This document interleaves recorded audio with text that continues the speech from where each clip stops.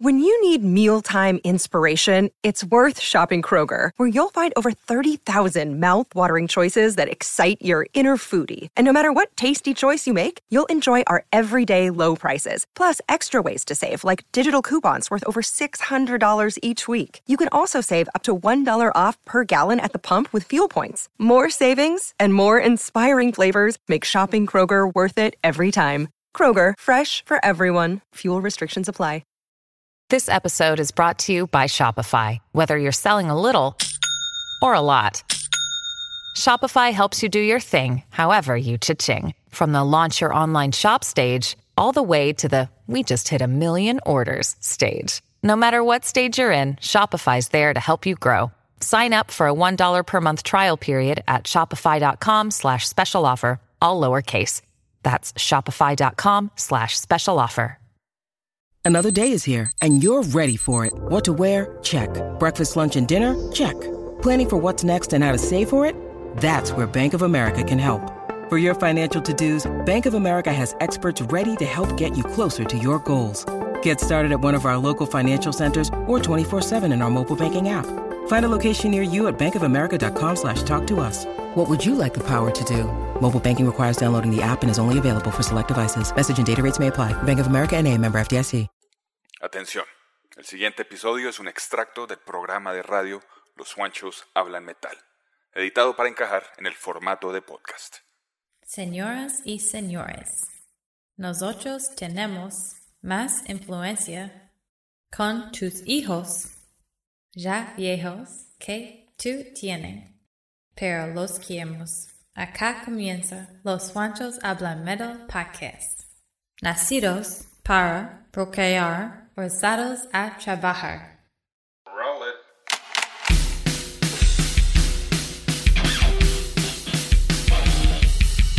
Desde las entrañas del mundo del rock y el metal, acá comienza Los Juanchos Hablan Metal.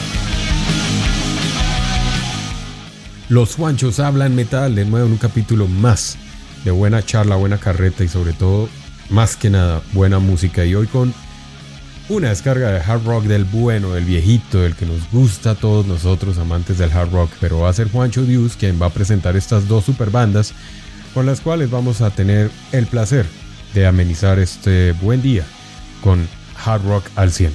Así que, bueno, Juancho, háblenos y cuéntenos de qué vamos a tratar en este capítulo de Los Juanchos. Hoy con una descarga de hard rock de ese selecto para mí, de ese que no se encuentra en cualquier lado, que no es tan comercial, pero que vale la pena escuchar. Sí. Así que, díganos nomás. Sí, como usted dice, hermano, una vez más Los Juanchos Hablan Metal. Escogimos para ustedes dos bandas que nosotros de verdad estamos convencidos, como siempre, merecen una buena escuchada en nuestro programa de hoy. Les vamos a hacer dos perfiles a cada uno para que conozcan su historia, el por qué pensamos son importantes y para que vayan y los busquen y los añadan en sus playlists o de pronto se compren un CD si los encuentran o un vinilo. Estas bandas valen la pena. Vamos a hablar de Bang Tango y London. Y con eso le doy la palabra porque hay mucho tema para hablar y mucha música para escuchar, hermano. Exactamente, así es. Dos grandes bandotas. Para muchos, bandas que yo creo que ni han escuchado. Posiblemente. Estoy casi seguro. Posiblemente. Y para otros, bandas ya olvidadas, echadas totalmente al rezago, por allá en una esquina, en un rincón. Así que para eso estamos Los Juanchos y les damos la bienvenida entonces a esta buena descarga de hard rock en dos perfiles de dos super bandas con las cuales empezamos ya.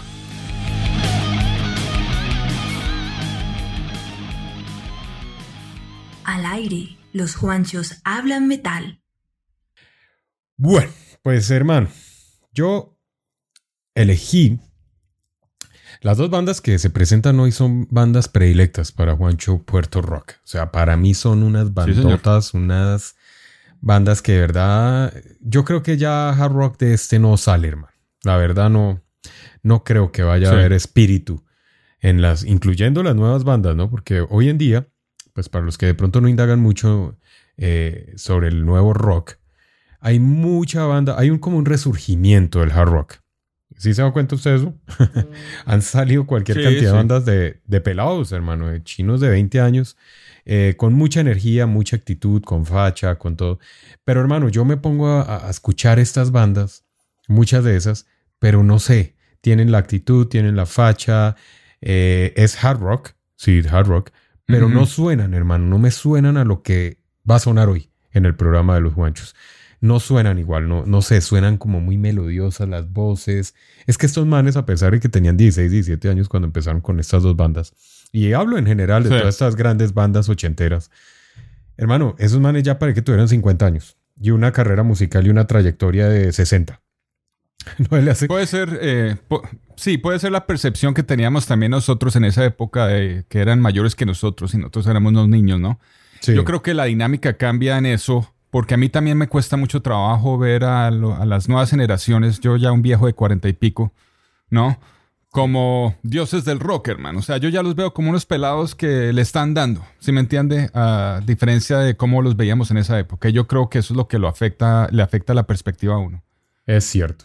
Pues, ¿cierto? ¿A mí qué me parece? A mí me parece que realmente, no sé, con lo que usted está diciendo, me parece que pues no sé, porque es que si usted escucha discos, por ejemplo, no hablemos de un Cinderella, por ejemplo. Usted escuchaba la voz de Tom Kiefer y era una voz ya muy adulta para la edad que él mantenía en su edad, a su época, ¿no? Y lo mismo hablo de un Jenny Lane, hablo de un Vince Neil. O sea, eran voces que sonaban como muy maduras para los 17 años.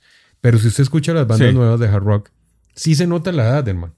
Es lo que yo digo, se le nota en el tono de la voz. Yo creo que los 17. Sí, tiene razón. Y yo creo que viene de la época vienen influenciados de esa berraca, de esa música que detesto yo, que es el pop punk de los 2000, hermano. Porque ya eso es una nueva generación, ¿sí me entiendes? O sea, los que están empezando esas bandas están agarrando lo de los 80 y todo, pero también crecieron con los Blink-182s y los Lids y los Sum 41s, ¿no? Que tanto adoro yo. Puede ser. Sí, sus favoritos. Entonces, pues eso afecta. Sí, eso afecta bastante también las nuevas generaciones, ¿no? Todo el mundo le mete su granito de sabor y de influencias a su nueva música, sí. Puede ser, pero bueno, como hoy el programa no es hablar de las nuevas generaciones del hard rock, sino de la vieja guardia, pues vamos a empezar entonces, hermano. Yo empiezo hablando de una banda que, a mi punto de vista, debió de merecer mucha más recordancia y debería ser esas bandas de culto, debería ser la mejor realmente, o sea, debería ser la más recordada, la más amada de todas las bandas, porque es que estoy hablando de una banda donde fue cuna, donde fue el vientre, hermano, el vientre materno de muchas de las grandes estrellas del rock. Porque aquí fue donde nacieron, hermano. Aquí fue donde ellos se criaron, donde ellos empezaron a darse a conocer y empezaron a hacer lo que después, años más adelante, que no fueron muchos años después, sino un par de años después, iban a salir de esta buena banda para empezar a hacer historia, hermano. Y no solo estoy hablando de una persona, sino de muchos rockstar que hicieron historia y que siguen haciendo historia con muchas bandas, como Motley Crue, Guns N' Roses, Wasp, Cinderella, bueno, infinidad de bandas. Entonces yo no entiendo por qué esta banda llamada London, Londres, así como la quieran llamar, London, quedó ahí, quedó ahí. Yo entiendo que era una banda que era como el trampolín. Yo entiendo que era una banda donde llegaban ahí, se mezclaban, hacían, y ninguno se encontró con ninguno ahí. Pero yo me imagino donde se hubieran quedado toda esta gente haciendo música en una sola banda, pues hubiera sido muy chévere. El caso es que London, a pesar de que su nombre indica Europa, es norteamericana, es de Hollywood, California, el estado jarroquero por excelencia, formada, hermano, nada más ni nada menos que en 1978, ni siquiera en los 80. O sea, esta banda es re vieja guardia. Y vio nacer, no solamente musicalmente, sino en edad, a todas las grandes estrellas del rock, hermano. Prácticamente, porque a diferencia de que, independiente de que no estuvieran en la formación original de London, sí hacían parte de la escena, hermano. Y yo pienso que esta fue de las primeras bandas que abrió las puertas en el Sunset Strip de Los Ángeles y toda esta vuelta, ¿no? Entonces, yo pienso que sí merecía haber tenido un poco más de relevancia en la historia una historia que la dejó por fuera porque muy pocas personas la conocen y otros muy pocos lo recuerdan. Entonces, los Juanchos, vamos a empezar con una canción para empezarla a recordar con música, ¿le parece? Que es lo que más nos gusta. Vamos a empezar entonces en los Juanchos Hablan Metal con London y esto que se llama Ride You Truck the Night y suena en los Juanchos Hablan Metal.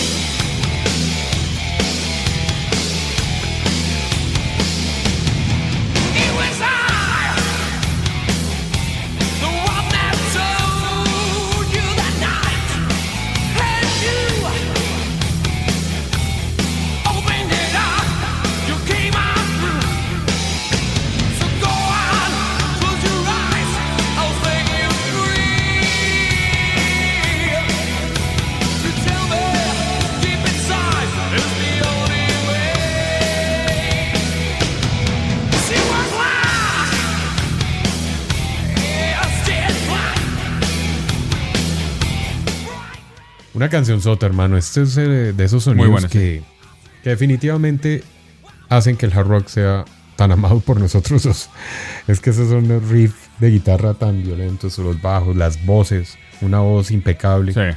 Y bueno, esto es para que no vayan a creer que esto es de 1978. Se me olvidó decir, esta canción es de 1990 de un álbum llamada Playa del Rock, que salió en ese año. Y pues ya obviamente ya tenían una trayectoria bastante grande. Pero tal vez es una de las obras maestras de la banda. Este álbum, Playa del Rock. Ok, sí, empezó fuerte. Es el más reconocido. Es como, si ustedes lo escuchan, el cual los invitamos a que lo escuchen completo porque se perderían de una joya de tener ahí en las playlists o de tener físicamente. No creo que este álbum se encuentre. Y si se encuentra, yo creo que sería una joya, hermano, de esos... Digo en acetato, ¿no? En no. Difícil. Esas vainas, esos tipos de álbumes, hermano, son nichos de gente como nosotros, hermano, que no, los que lo compran no lo sueltan ni por el chiras. ¿Sí me entiende? No, y que entonces cuando uno se va a una disquera de discos usados, ese tipo de álbumes no se encuentran porque los fanáticos como nosotros son los que los tienen. ¿Sí me entiendes? Bueno, eso es otro cuento ahí para otro día, pero sí tengo que decirles que esos álbumes son muy fregados de conseguir. Si yo lo veo por ahí, le cuento para que lo compre. Y si usted lo compra, pues me avisa, porque sería chévere verlo en físico, ¿no? Y sí. ¿Sabe qué es lo más triste? Por ahí debe estar tirado más de una copia de este álbum, por ahí tirado en un baúl, o por ahí detrás del sofá, o en un ático, sí, por ahí. De frisbee para los perros, ahí jugando la gente con el disco. Sí. Mínimo. Entonces... ahí empezábamos con esta gran canción, esta rolota. Yo no sé si usted la tenía presente últimamente. Esta no es una banda que uno... Y lo acepto. Yo hace rato no la escuchaba. La conocí hace mucho tiempo y la tenía presente precisamente por la historia que tiene esta agrupación con respecto a todos los integrantes de otras bandas. Y estoy hablando de que en 1978 esta banda la inició y la fundó nada más ni nada menos que el señor Nicky Sixx junto a Lizzie Gray, hermano. En 1978, sí. O sea, el bajista de Motley Crue, ya él muy conocido por todos, fue uno de los fundadores de esta banda junto a Lizzie Gray, hermano. 1978. ¿Ah? O sea que sí, ahí es donde uno empieza a indagar que Nicky Sixx es tal vez de los más vieja guardia en la escena, ¿no?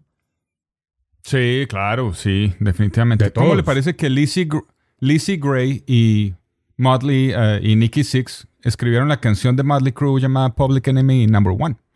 ¿Sí me entiende? Que la terminó utilizando Nicky Sixx para el primer álbum de Motley Crue. Sí. Entonces iban... Sí. Bueno, pues realmente el hombre Lizzie Gray, para que de pronto lo han escuchado en otra... Su nombre original es Stephen Michael Perry, pero pues utiliza el seudónimo artístico como Lizzie Gray.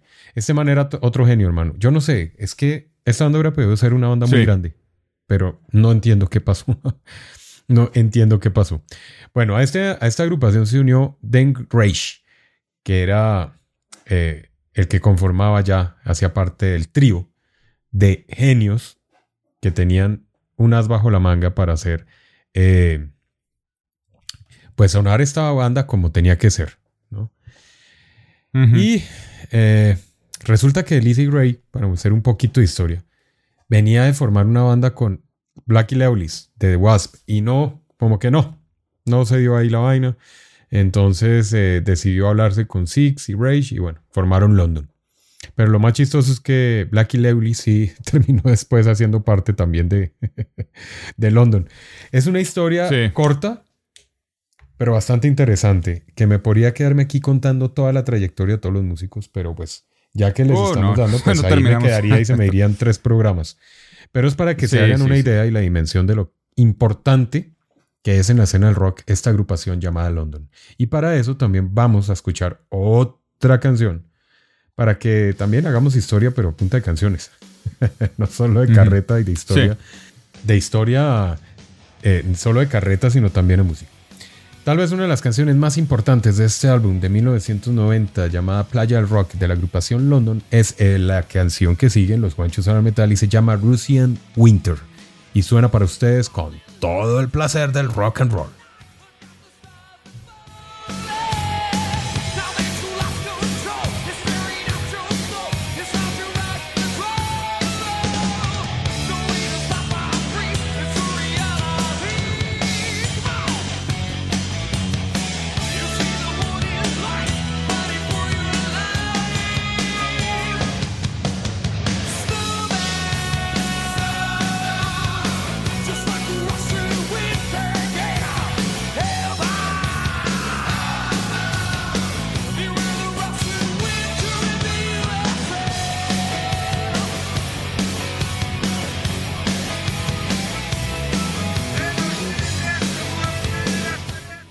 Una banda llena de controversias y historias y anécdotas. ¿Ah? Y sobre todo este álbum, ¿no? Sí, esta canción yo la conocí primeramente cuando vi el documental de Decline of Western Civilization de Metal Years. Que ahí salen ellos como la banda del soundtrack, la banda sonora. Pues ellos fueron las entrevistas más largas que tuvieron, ¿no? Entonces, pues, esto me recuerda a esta canción a la parte donde la están tocando en vivo y truena una bomba que al parecer dejó a todo el mundo con contusión. ¿Sí me entiende? O sea, la tetearon de pólvora y se ve en el video el trueno tan hijo de madre que suena y al parecer reventó ventanas y dejó a más de uno sordo por un mes en el público, hermano. Y lo muestran ahí y ellos hablan de eso que se pasaron. ¿Usted no se acuerda de eso? ¿Usted sí se vio ese documental de casualidad? Sí, ¿no? Sí, yo lo vi, claro. Y pues estos pelados, los que quedaron después de que se fueron todos, ¿no? Fueron los pocos que no tenían egos tan grandes, ¿no? Porque la directora del documental al final les pregunta si se consideran rockstars ellos mismos y todos al mismo tiempo dicen que no. ¿Sí me entiende? O sea que no sé qué pasó. Por eso no llegaron a ser grandes. Exacto. Que no la creyeron. Tuvieron integrantes con más ganas, ¿no? Nikki Sixx, Blackie Lawless tenían como más ganas de hacer otras cosas y estos como que se quedaron en la escena y no hicieron mucho. Esos fueron como los locales, la banda local de Los Ángeles y así se quedaron, ¿no? Nunca crecieron en Europa ni vendieron muchos álbumes. Ahí se quedaron, ¿no? Pues lo que usted está diciendo es cierto y esta banda empezó con problemas desde que se formó. Porque, hermano, no le duraban los integrantes. Resulta que a esta banda se unió después, en el año 1971, un man que se llamaba Michael White, que era un vocalista que, haga de cuenta, era como ver a Robert Plant. Muy similar, así, la facha total, ¿no? Pero, hermano, no logró encajar, desacuerdo, se fue y fue cuando formó una banda llamada The White. No sé si usted la ha escuchado. Esa sí, no, la verdad, no. Después de eso, empezaron a buscar pues contratos discográficos, no funcionó, nadie les paraba bolas, o sea, no, esa banda como que ya de entrada no tenía la cuestión. En 1984 fue cuando Nader the Priest y Brian West se unieron a la banda, que son ya músicos que hasta la actualidad siguen, ¿no? O sea, ya como que ellos eran los que iban a liderar realmente la banda. Y esto pues cansó mucho a Nikki Sixx, hermano, y a Benjamin. Y se abrieron. Sí. Y en esa, pues obviamente usted sabe que el ego de esta gente de todas maneras primaba, ¿no? Ahí le dijeron, parece que era Nikki Sixx, usted se va a arrepentir de dejarnos ¿Cómo así que formó y nos deja plantados? Y hermano, no, hermano, a mí esta vaina de tanta entradera y salidera de gente y nadie se pone de acuerdo y quédense con la banda. Y pues hermano, en una de esas se encontró con un tipo llamado de apellido Lee. Y el resto es historia. Sí, claro. El resto es historia. Sí. Y pues ya, de ahí sería Motley Crue. Y bueno, lo que se me hace raro, hermano, es que toda esta gente, ninguno de ellos habla mucho de lo que fue su formación en London. Deberían hablar, ¿no? Se me hace, pues deberían hacerle más connotación a eso. Aunque cuando ellos estaban en la banda tampoco es que hubieran hecho mucho, ¿no? O sea, no era que hubieran logrado gran cosa en London. Hay libros, por ejemplo, ese de Nothing But a Good Time es una buena lectura, hermano, que debería leérselo. La historia de los 80s de la explosión del hard rock, donde todos, absolutamente todos hablan de la escena, ¿no? Tracy Guns, de ahí saco más que toda mi información porque me lo leí y se me hace muy interesante. Voy a leérselo. Ahí salen, ahí hablan todos ellos de esa Oiga, otra cosa particular y chistosa, ¿sabe quién reemplazó a Nicky Sixx en la banda de London? Pues hermano, Blackie Lawless. ¿Cómo la ve? En el bajo. Sí, él es bajista, sí. O sea, el man no empezó... Sí, el man no llegó a cantar, ni mucho menos. Y obviamente llegó y hubo desacuerdos también y el man no duró mucho. Y se fue y formó una bandita por ahí llamada Wasp. Y bueno, así, ¿no? Toda esta cuestión. Entonces de ahí ya van 2 bandas grandes que salieron de London. O que tuvo en sus filas de London a 2 grandes. Que es Wasp y Motley Crue. Yo pensé que Blackie Lawless y Nicky Sixx habían tocado al mismo tiempo. Sí, por eso él fue el reemplazo igual. Pero sí. Después, obviamente esto tuvo más problemas. Esto trajo muchos inconvenientes. Lizzie Gray se involucró en otros grupos. Bueno, ahí empezaron a llegar gente como para empezar a mantener la banda, pero realmente no, hermano, ¿no? Sí. ¿No? Hasta los 90 que sacaron este álbum prácticamente fue que como que la banda empezó a despegar y como que realmente tuvo pues como relevancia, hermano. En 1985 este man de Gray se consiguió a un guitarrista que a usted le gusta mucho, que hizo parte de la famosísima banda Guns N' Roses. El Izzy Stradlin, sí.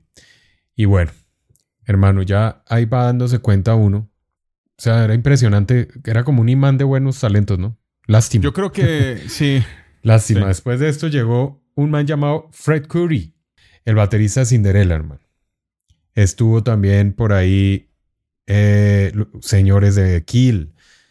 Bueno, es que aquí, por eso les digo, me puedo quedar hablando de cualquier cantidad de reguero. De hecho, si ustedes ven la historia, como ex integrantes, pucha, es un listado que le dice a uno... sí. Pase la hoja. Vea, pero para nombrarles ahí gente importante. Lizzie Gray, Blackie Lawless, Nicky Sixx, Izzy Stradlin, Fred Coury, Steven Adler, Slash estuvo por ahí también haciendo alguna vaina en esta banda en algún momento. Bueno, de verdad, son una cantidad de músicos. Michael White está por ahí también, Donny Cameron. Bueno, todos estos manes están activos, están tocando en bandas grandes, es lo que les quiero decir. Y en este momento sigue actual la banda, con Nader the Priest en la voz, Billy el Puño, como le dicen, en el bajo, Alan Krieger en la batería, Ronnie Peña en la guitarra y Eric Rango en los teclados, que nadie los conoce. Sí. ¿Sí me entiendes? Sí, eso es lo triste. Eso es el tema de hoy. El tema de hoy es eso. Nadie conoce a nadie de estas 2 bandas, así que... Sí, qué tristeza. Después de haber tenido un desfile de estrellas, hermano, a la fecha de hoy, nadie los conoce. Qué triste. Pero bueno, no. Muy buenos músicos. Y vamos entonces con otro tema de London en los Juanchos Hablan Metal, y esto es Love Games.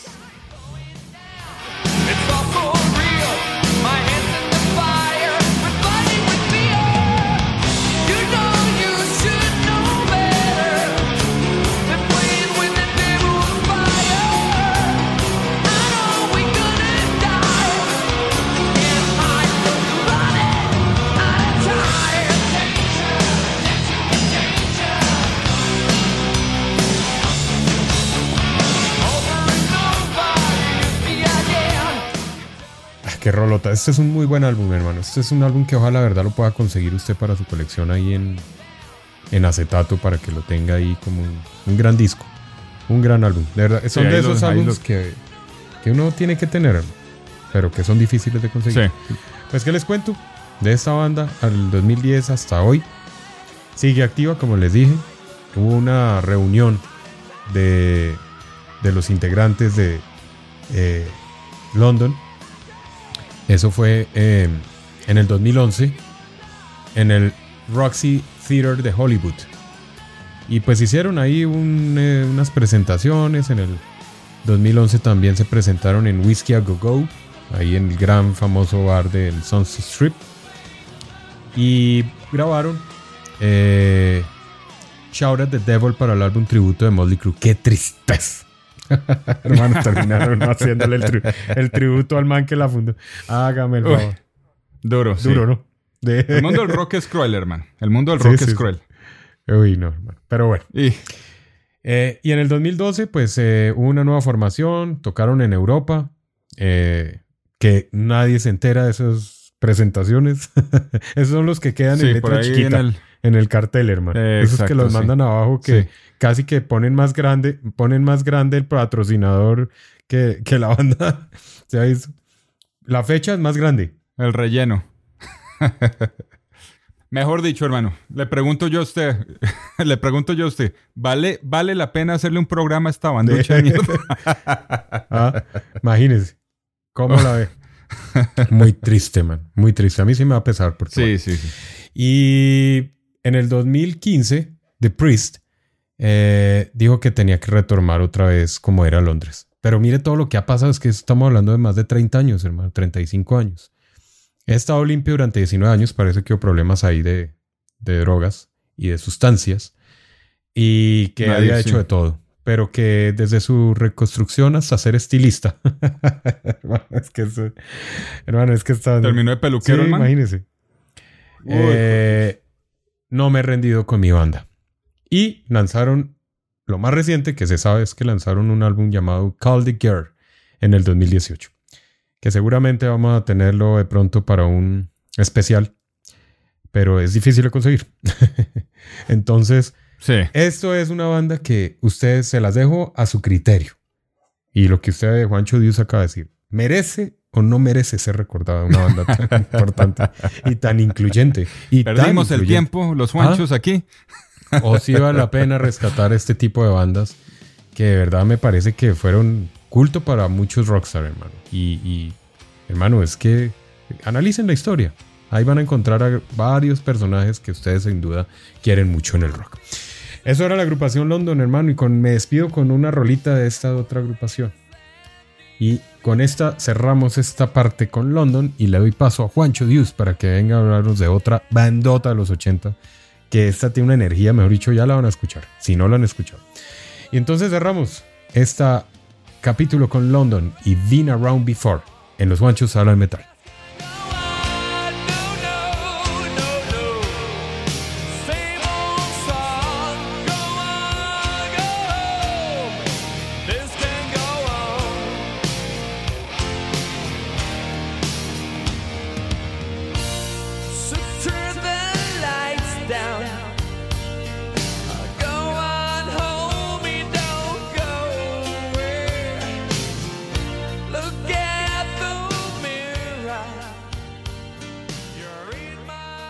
Continúan al aire Los Juanchos Hablan Metal. Bueno, hermano, ansioso de escuchar su banda porque, entre otras cosas, es una de mis bandas predilectas del hard rock. No comerciales. Sí. No comerciales, ojo, no comerciales para nosotros, ¿no? Y para, creo que Latinoamérica. Porque para todo el mundo. En Estados Unidos... no, en Estados Unidos los manes están en letra mediana. Los manes están en letra mediana en los carteles. No, ellos tienen una historia muy interesante. Estamos hablando de Bang Tango. Esa es mi selección de hoy, que increíblemente escogí una banda, hermano, que para la escena de Los Ángeles, según lo que he leído, lastimosamente fueron muy queridos por sus camaradas, pues, por sus contemporáneos, pero también desafortunadamente se encontraron en una competencia inmensa y no pudieron salir adelante.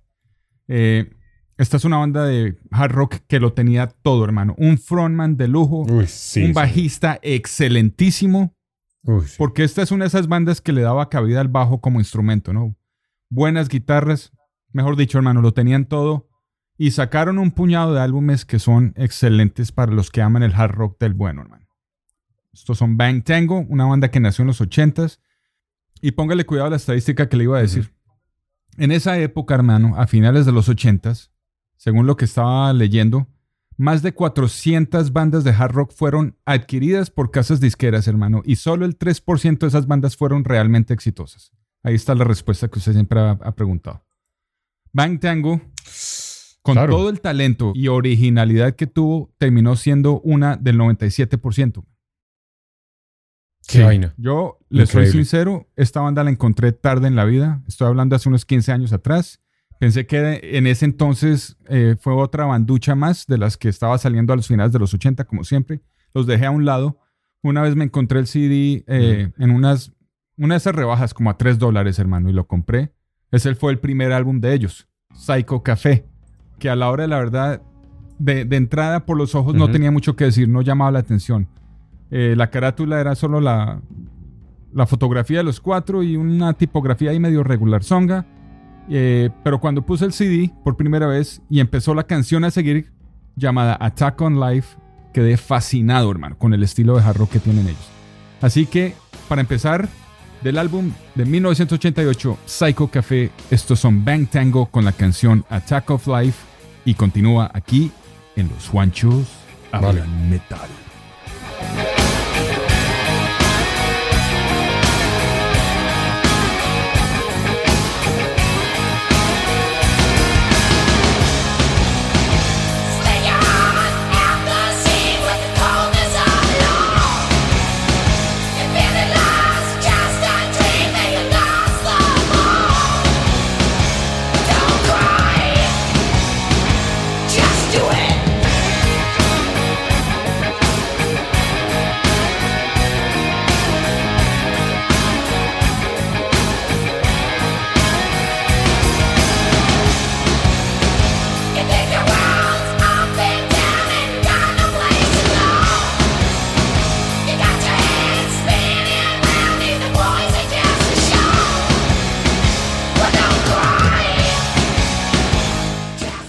Rolota, hermano. Qué bandota. Sí, esa es una buena rola de introducción, una canción jarroquera, pero sí vale la pena aclarar que esta es una banda que tiene demasiadas influencias, hermanos. Estos son todos virtuosos musicalmente, ¿no? Los dos guitarristas, el bajista, y muchos de sus contemporáneos los describen entre una mezcla de The Cult con los Chili Peppers, para que vea. Bueno, me voy más por el lado de The Cult. Sí. Pero es que es el hecho que les gusta incluir varios tipos de música en sus canciones, ¿no? Tiene mucho funk, obviamente, con el bajo. Ustedes se pueden dar cuenta en las canciones a seguir que el bajista Kyle es uno de los mejores que salió de los 80s. Subestimado, obviamente. Y pues, obviamente, tenían también un poco de goth ahí metido. Si usted lo puede escuchar, por eso se refiere mucho a The Cult. Y soul, obviamente, especialmente en la entrega de la voz de Joey Lestay, hermano, que Juancho, usted lo representó con una banda llamada The Beautiful Creatures unos capítulos atrás, ¿no? Sí, excelente. Sí, la banda original de los 5, ellos fueron los que entregaron la receta perfecta para esta banda. Pues hermano, ¿qué le puedo decir yo? Lo que le estaba diciendo, una de mis bandas favoritas del hard rock, o sea, yo amo esta banda, porque lo que usted dice, además que es una banda que no cansa, es una banda que uno... escucha un disco, escucha el otro. No. O sea, son de esas bandas que me puedo quedar escuchando disco tras disco tras disco todo un día y no me voy a cansar. Porque las canciones tienen magia. Sí. Son mágicas. Y lo que usted dice, el talento, berracamente. Esta es una banda que para, de pronto, la época le daban bastante relevancia al bajo. Y yo sí soy de los que un buen bajo en una buena canción la saca del estadio. Y esta banda, si ustedes escuchan las canciones, bajo al 100. Sí. Al 100 ahí en Bang Tango. Yo tuve la oportunidad, no sé si lo había contado, de verlos, hermano. Y creo que tengo por ahí una que otra fotico, me toca buscarla. En el Monster of Rock Cruise del 2015. Estos son line-up. ¿Con Joey? Sí, estos son line-up total, hermano. ¿Sí? Siempre en el Monster of Rock Cruise. Siempre los invitan, están ahí siempre. Y yo pues tuve la oportunidad de verlos. Y es una bandota, hermano, una bandota. O sea, estos manes de verdad que suenan espectacular. Y la voz de Joey Lestay, hermano. Excelente. Es una de las voces que sí, es una de las voces, esas voces que uno quisiera tener para cantar. Sí, claro, exactamente. Oiga, y póngale cuidado a esto, hablando de la voz de Joey Lesta, que es un vocalista excelente, como usted dice. Y póngale cuidado que con lo bien que suena él en los álbumes, Joey Lesta, según el productor del primer álbum, Howard Benson, que tiene una hoja de vida bien rellena, ¿no? Trabajó con Motorhead, con Sepultura, Little Caesar, P.O.D., My Chemical Romance, mejor dicho. Él dice, Howard Benson, el productor, que se les dificultó grabar la voz de Lester, hermano. El hombre tiene una presencia como frontman, la hijo de madre, ¿sí? Siempre me remonta al estilo y a los movimientos que tiene Steven Tyler en la tarima, ¿no? Tiene esa presencia. Y pues el mismo ego, ¿no? Sí. Pero al parecer, les costó mucho trabajo acomodarlo al estilo de rock que estaban haciendo los de la banda. Entonces eso a mí me pareció interesante. Eso lo vi en un documental por ahí que es muy bueno. Se llama Attack of Life. Tienen que vérselo, está por YouTube. Los que tienen el tiempo, mírenlo porque vale la pena. Oiga, y ahora que usted habla de este gran cantante con su buena facha, ¿a usted no le hace que este man a veces le suena como si el man quisiera cantar metal pesado y no hard rock? O sea, a mí se me hace que el hombre como que quería ir un poquito más allá, pero pues lo dejaron encerrado en el mundo del air metal. No, sabe que no. Este man, según lo que entiendo, este man hace lo que hace y le gusta, hermano. Este man es rockero a morir. Sí, usted lo ve la facha todavía es dándole. Impresionante. Es el capitán del barco, como él dice, y todavía sigue con la banda. Él nunca se retiró de la banda, hermano, con todos los problemas que tuvieron. Ahí sigue. Oiga, yo le hago bueno, no, hágale y ahorita cuando entre la otra canción hablo unas cositas y ya. Ok, bueno. Entonces vamos a seguir con el segundo álbum para resaltarlo un poco más. Sigamos con la canción Love Injection y continúa aquí. Los Juanchos hablan metal.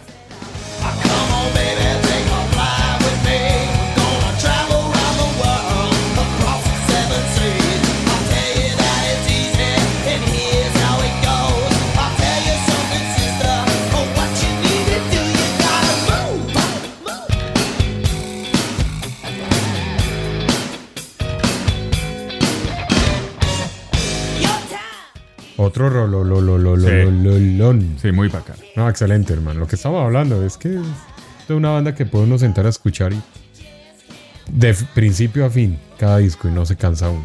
Es que cada canción tiene lo suyo. No harta. Tiene sus buenas rolas. Y eso que le metan cosas. A mí sí me gustan las bandas que le meten sonidos dentro del hard rock.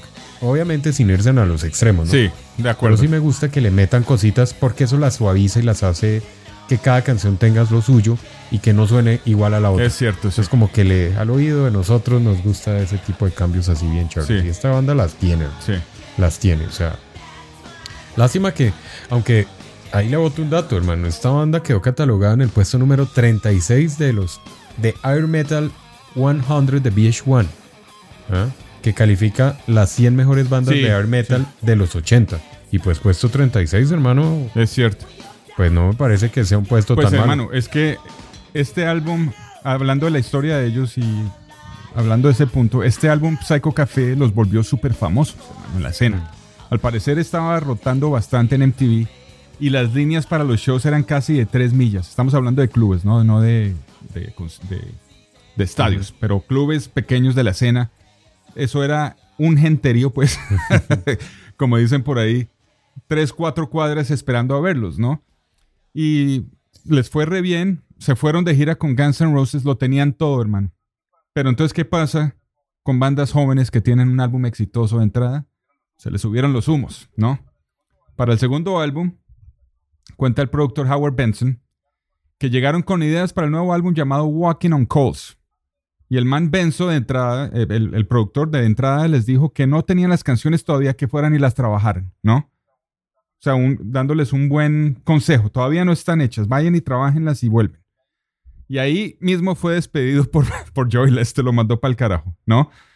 Y eso fue, según los integrantes, al parecer uno de los primeros errores que cometieron como banda, ¿no? Pues el segundo álbum, aunque lanzado en una época que todavía estaba buena para el metal, eso fue en el 91, no les funcionó la decisión, hermano. A mí se me hace que es un álbum muy bueno, pero ellos sí tienen razón en cuanto a lo que dicen, que el sonido de la producción de ese álbum es un poco plana a comparación de lo como suenan en vivo, ¿no? Así que ahí lo dejaron. Par de canciones, pero ya no tenía la misma calidad que tenía el primer álbum, ¿no? Entonces ahí lo dejaron y empezaron a trabajar en su tercer álbum, ¿no? Duraron 2 años en crear este álbum llamado Love After Death. Se tomaron su tiempo, volvieron a trabajar con Howard Benson, ¿no? Porque habían cometido el error. Y este álbum resultó ser una joya del metal, hermano. Obviamente más agresivo en sonido, más denso y pesado, a la par con los sonidos del grunge en esa época, Sí. de Alice in Chains, Sí. pero sin meterse al grunge. Así que escuchemos la canción que abre este álbum de 1994, Love After Death.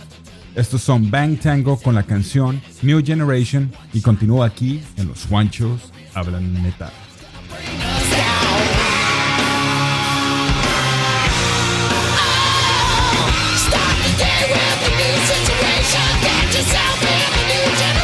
Start your day with a new situation. Talk about now the new generation.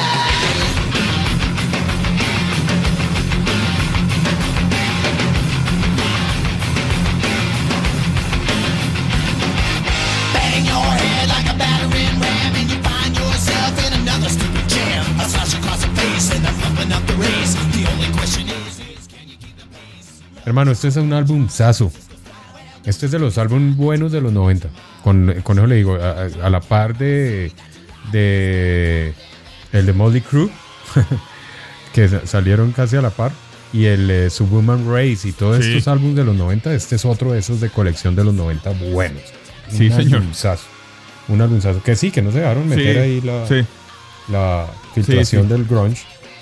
Pero sí hicieron algo diferente. Sí, el sonido sí cambia, ¿no?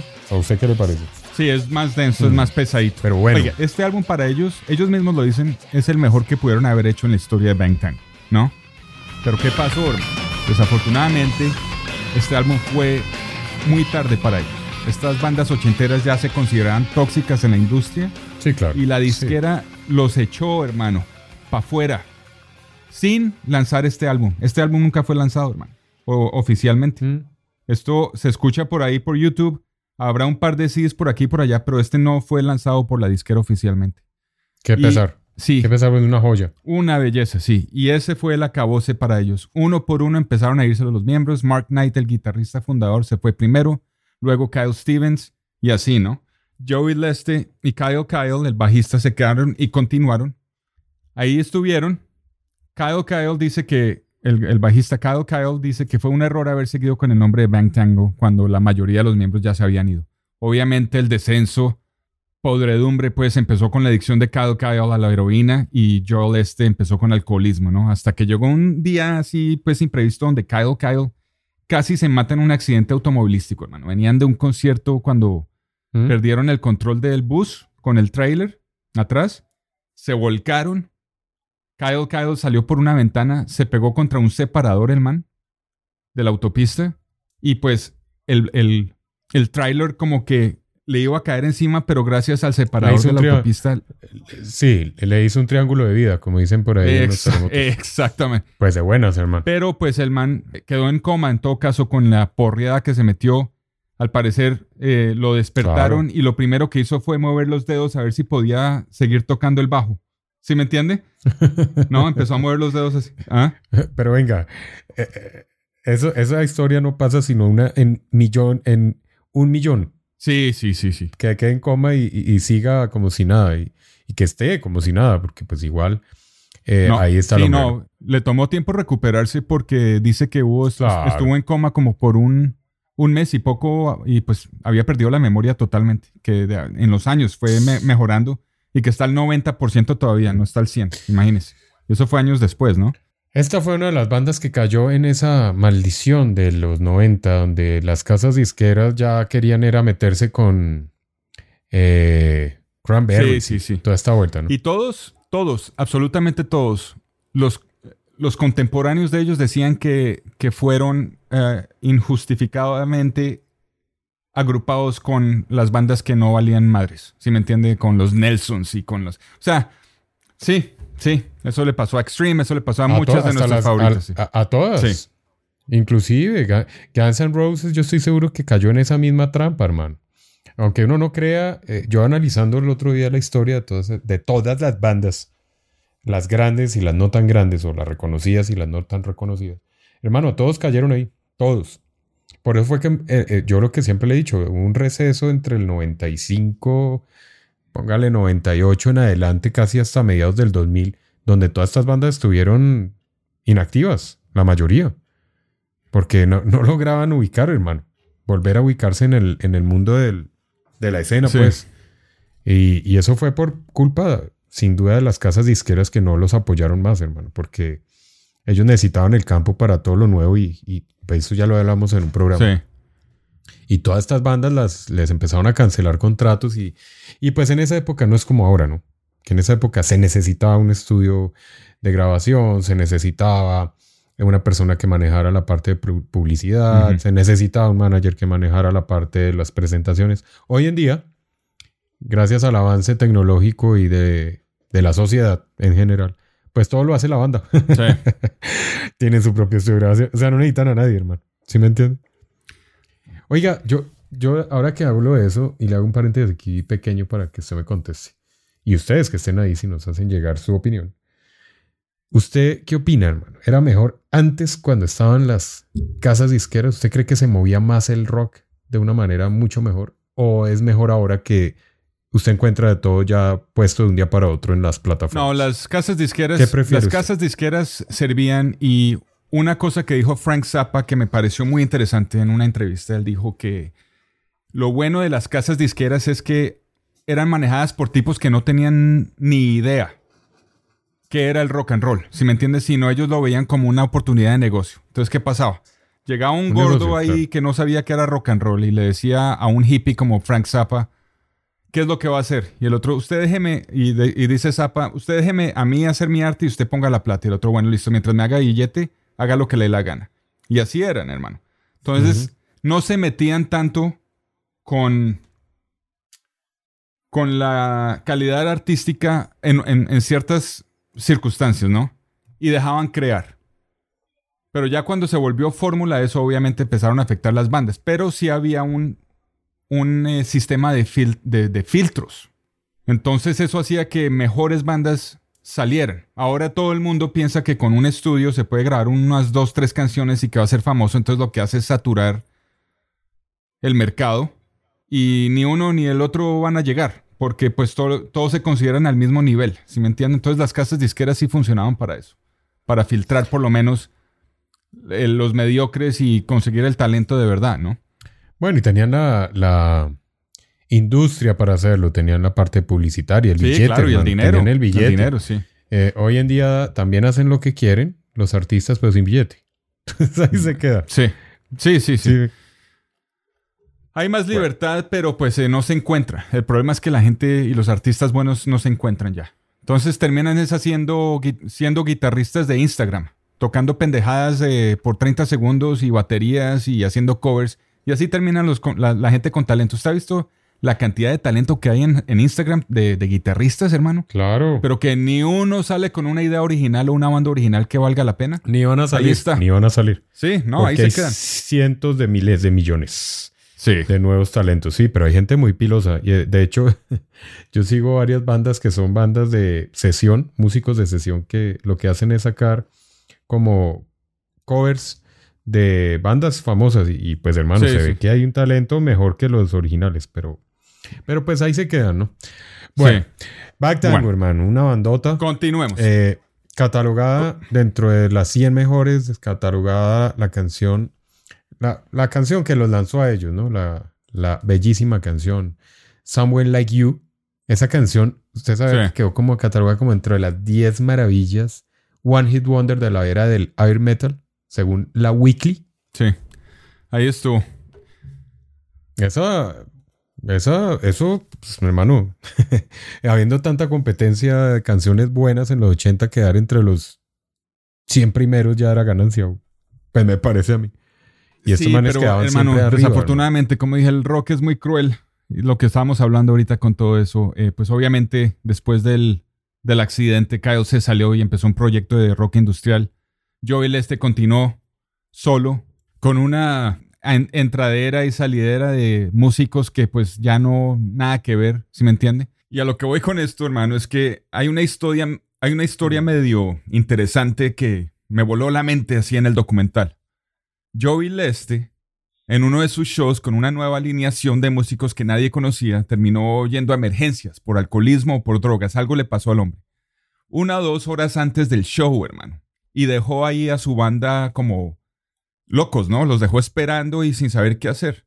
Todo el mundo corriendo a ver qué hacían cuando se encuentran con un mancito, un fan por ahí en la tienda de merch, hermano. Un man ahí callado preguntándole si iban a cancelar el show porque él vio la ambulancia en el club, ¿no? Pues este man, hermano, le dice al guitarrista de ese entonces que no sé quién es, que él sabía las canciones de Bang Tango, pero hablaba así todo tímido, hermano, como que a murmullos y todo. Entonces el guitarrista de Bang Tango de ese entonces, en el desespero de no saber qué hacer, le dice a ver qué canciones se sabe. Y empezó a cantar las conocidas, ¿no? Y hermano, al parecer tenía la voz para sacarlos, ¿sí? Y le dijeron, camine, vamos a tocar esta vaina. Se lo llevaron a la tarima. Y el man se cantó todo el set con un vozarrón, el hijuepuchas, pues. Y sin embarrarla. Natural, hermano. Talento natural. Ese show lo pueden ver en YouTube. ¿Y sabe qué es lo más chistoso de todo, hermano? Nadie se dio cuenta, hermano, que estaba tocando un man que nadie conocía y que no era Joey Leste de Bang Tango. Y le pagaron $100. Sí, le pagaron $100. Se fue a vivir su vida. Un super fan de Bang Tango. ¿Cómo le parece esa vaina, hermano? ¿Ah? Pero quedó famoso. Pues, y muy, muy raro, ¿no? Muy increíble que pase, porque... Bueno, pero usted se imagina este man que le pagaron los $100 contando la historia el resto de la vida. Sí, el desespero. El desespero. Y pues el desespero y pues el profesionalismo también, ¿no? ¿Qué más le digo? Esta es una historia como todas del rock. Una banda que empezó con todo el talento posible, pero que al final no resultó y terminaron por ahí en el tinterillo, como decimos aquí. Sí, claro. Una de las imágenes que más me impactó del documental es que al final muestran a la banda contemporánea en el 2015 tocando un festival, hermano. Joey Leste, como siempre, con su swagger, con su estilo, dándolo todo, hermano. O sea, y lo muestran en cámara lenta, bailando y cantando con todas las ganas del mundo. Y luego voltean la cámara hacia el público, hermano. 20 personas en el estadio, porque era para un festival de esos de M3. Pero el man dándola toda a 20 personas ahí paradas, otros sentados ahí comiendo nachos y tomando cerveza mientras escuchaban, y este man dándola toda, hermano. Qué lástima. El rock es muy salvaje. Y pues me le quito el sombrero a los que siguen esa vida, hermano, porque es una vida durísima. Sí, estar en la carretera. Y sí, para finalizar les digo que se trató de hacer una reunión con todos los miembros originales en el 2021. Duraron un show, hermano. Se agarraron. No pudieron. Se agarraron. Mark Knight no aguantó y se fue, que el ego del Stay es insoportable, y ahí quedaron, hermano. Y pues eso es todo. Ahí siguen ellos. Vamos a cerrar este perfil con el último álbum que sacaron con el nombre de la banda. Aunque no estaban los originales, este es un buen álbum de hard rock que salió en el 2011. Se llamó Pistol Whipped in the Bible Belt. Y de ese álbum vamos a escuchar esta rolita llamada Live a Life. Y continúa aquí en Los Juanchos Hablan Metal.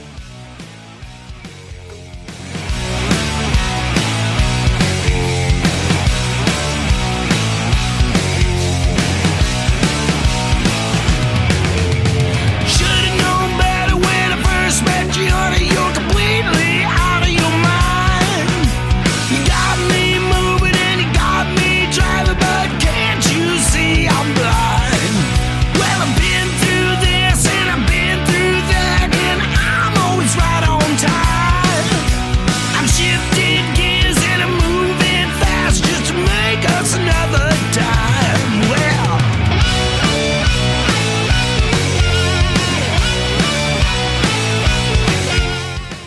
definitivamente dos grandes bandas presentadas en Los Juanchos Hablan Metal hoy.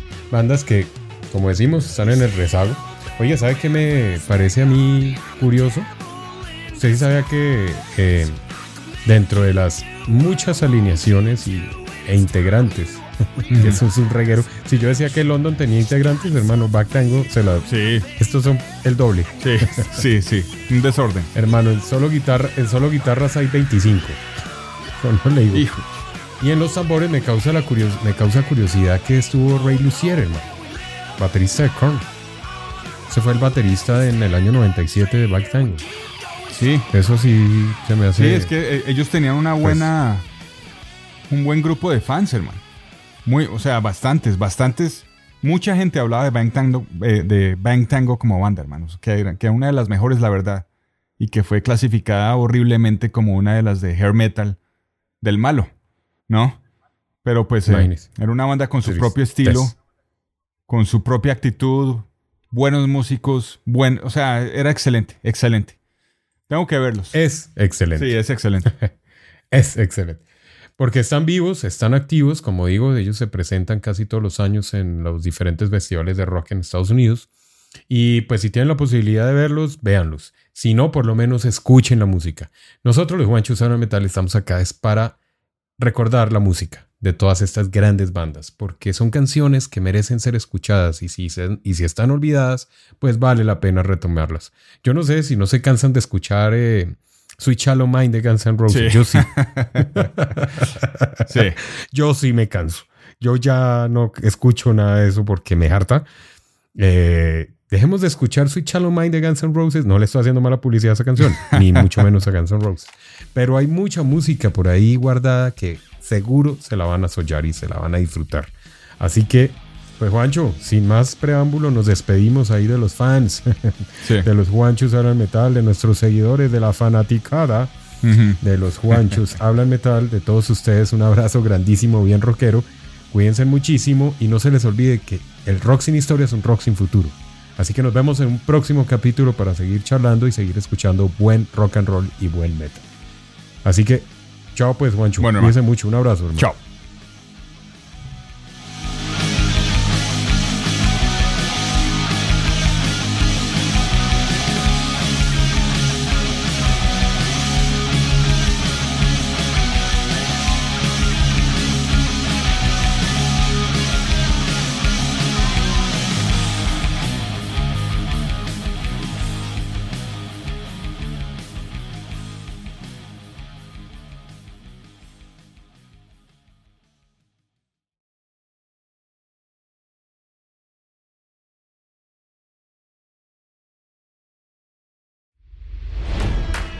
It's NFL draft season, and that means it's time to start thinking about fantasy football.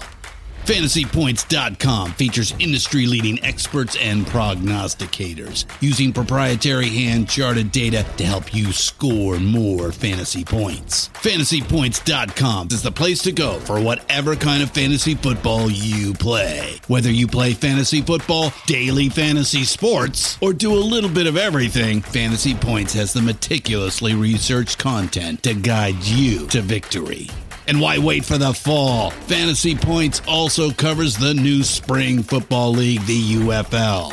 Join the guru, John Hansen, Scott Barrett, Joe Dolan, and other massive names in the fantasy football universe with an exclusive offer. Use code Pantheon for 15% off any Fantasy Points package, including the all-in package, with access to every article, tool, and data nugget that Fantasy Points has to offer. That's FantasyPoints.com and code Pantheon for 15% off at Fantasy Points. FantasyPoints.com, code Pantheon. Score more fantasy points.